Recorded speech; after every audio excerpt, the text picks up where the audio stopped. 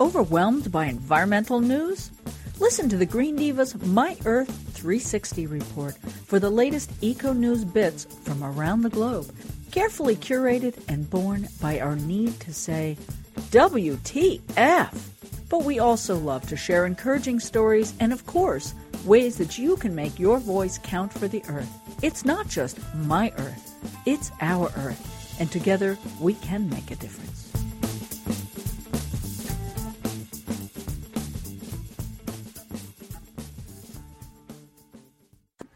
Well, as always, we love speaking to our favorite climate mama and green diva, Harriet Sugarman. Hi, Harriet. Hi there. So glad to be with you today. And unfortunately, she isn't in the studio with us like she usually is because she's a busy climate mama.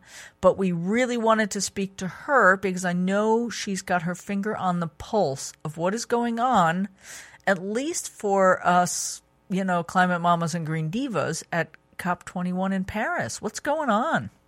All right. Yes. The conference started yesterday, and it runs through December 11th. And I know that we are getting a lot of press about it right now, which is great and exciting. It's because a lot of heads of state are there for the beginning of the conference. So I think we are counting already over 150 that are speaking between yesterday and tomorrow. Yeah. That's between Monday and Wednesday, and perhaps some will come back at the end of the conference as well, too.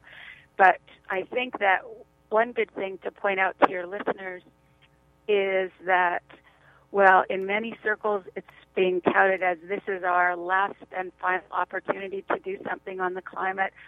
We can't say that and don't want people to think that because, you know, as with anything, it's hard enough to get decisions made between a couple people in a room, never mind over 190 countries, right? Yeah. So, and we know that countries have been working on this every year they meet on Talk on Climate. So they've been doing that every year since 1995.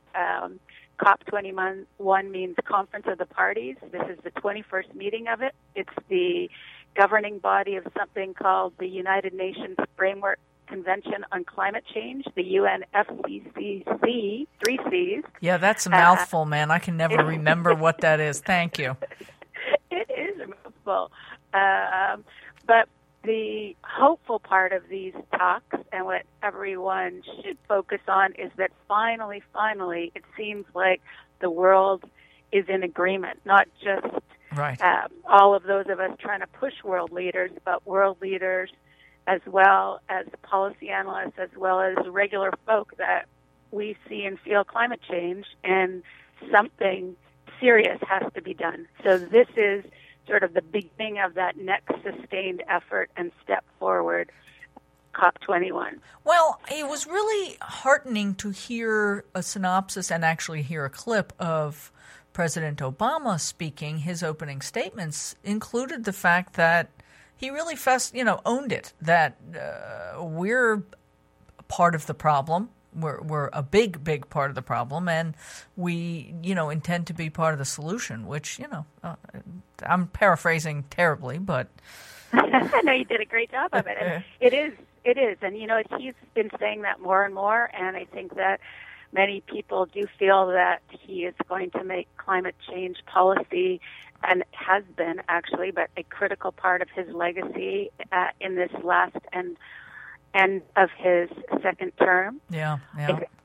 What's important to also know, though, is that, and we all know that he faces a really difficult Congress at home. And so something to look out for with this climate conference is whether or not the final outcome of it will be a binding treaty or not. And that's a key part, and there'll be lots of kind of wiggle room around that, too, because while he's calling for something binding, not everything will be, because we know that there are limitations on what can get passed through Congress. So look for annoying. Kind of a two-part solution on things. Yeah. I mean, I kind of get that the government is set up with all these checks and balances, but it's out of balance to the point where nothing is getting. Maybe it's too balanced. I don't know what I mean. It's not. Nothing's working. It's not functional.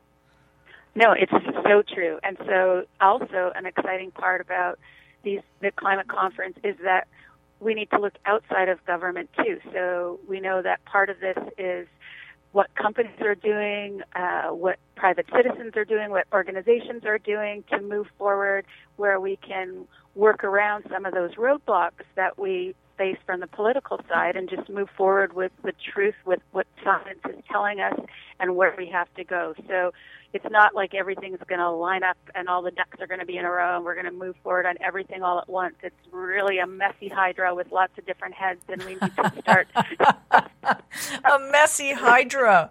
That's so good. That's such a great description. I love it.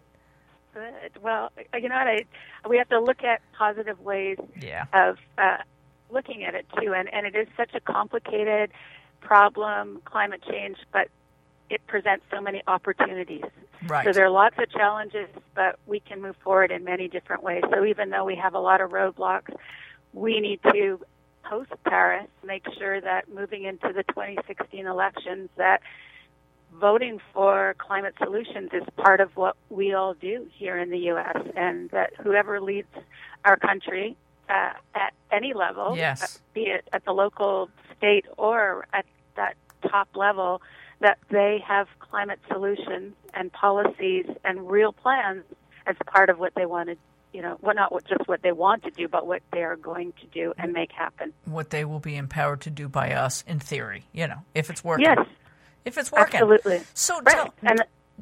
Tell me how our sisters with We Can are doing there. I know there's a bunch of us over there. Absolutely, yes. The Women's Earth and Climate Action Network is represented in full force in Paris with the head of the organization, Osprey Oriole Lake, organizing and involved with many events, making sure that the Women's Climate Action Plan, which is available on the Weekend website for everybody to look at and see, is read by many delegates, is being talked about and hopefully put into action. And things included in that include 100% clean energy moving forward, women's voices being heard loud and at the forefront, and making sure that the rights of nature and the rights of those that are least responsible for climate change but most impacted are heard and are addressed. Excellent. I kind of regret that I couldn't get there, but I know that we are well represented by many folks, including Osprey and the We Can sisterhood there. And what we can do here, it's really important that people are there to represent all of us with the delegates that are there. But what we need to do when we're here, and which is what Green Divas is so amazing about, is amplifying those voices and making sure that it's on and in front of people here that aren't in Paris, that can't go to Paris, and that need to understand and help others understand why those people are in Paris and what's happening there. So we have a critical role to play by getting that message out to local audiences so that they can move forward on and act on what's happening in Paris as well. Well, happy to serve, and loving my job when I get to speak to folks like you, Harriet, who are really on the front lines. One of my admired activists and wonderful women. So, Harriet, enjoy the rest of your day. Thank you for reporting in, and I'm sure we'll hear from you again soon, and hopefully you'll get to the studio. Yes, thank you so much. Thanks for sharing my thoughts about what's happening, and I look forward to talking to you again at the conclusion of the Paris talks, when we see what actually is decided and where we go forward from there. So back at you in really appreciating all that you're doing to get our voices heard and make sure that people understand what they can and what they can be hopeful about as well. Exactly. So thanks so much. Share the good news. Thanks, Harriet. Get all the details from this Green Divas My Earth 360 report and lots more on thegreendivas.com. That's greendivas.com and myearth360.com.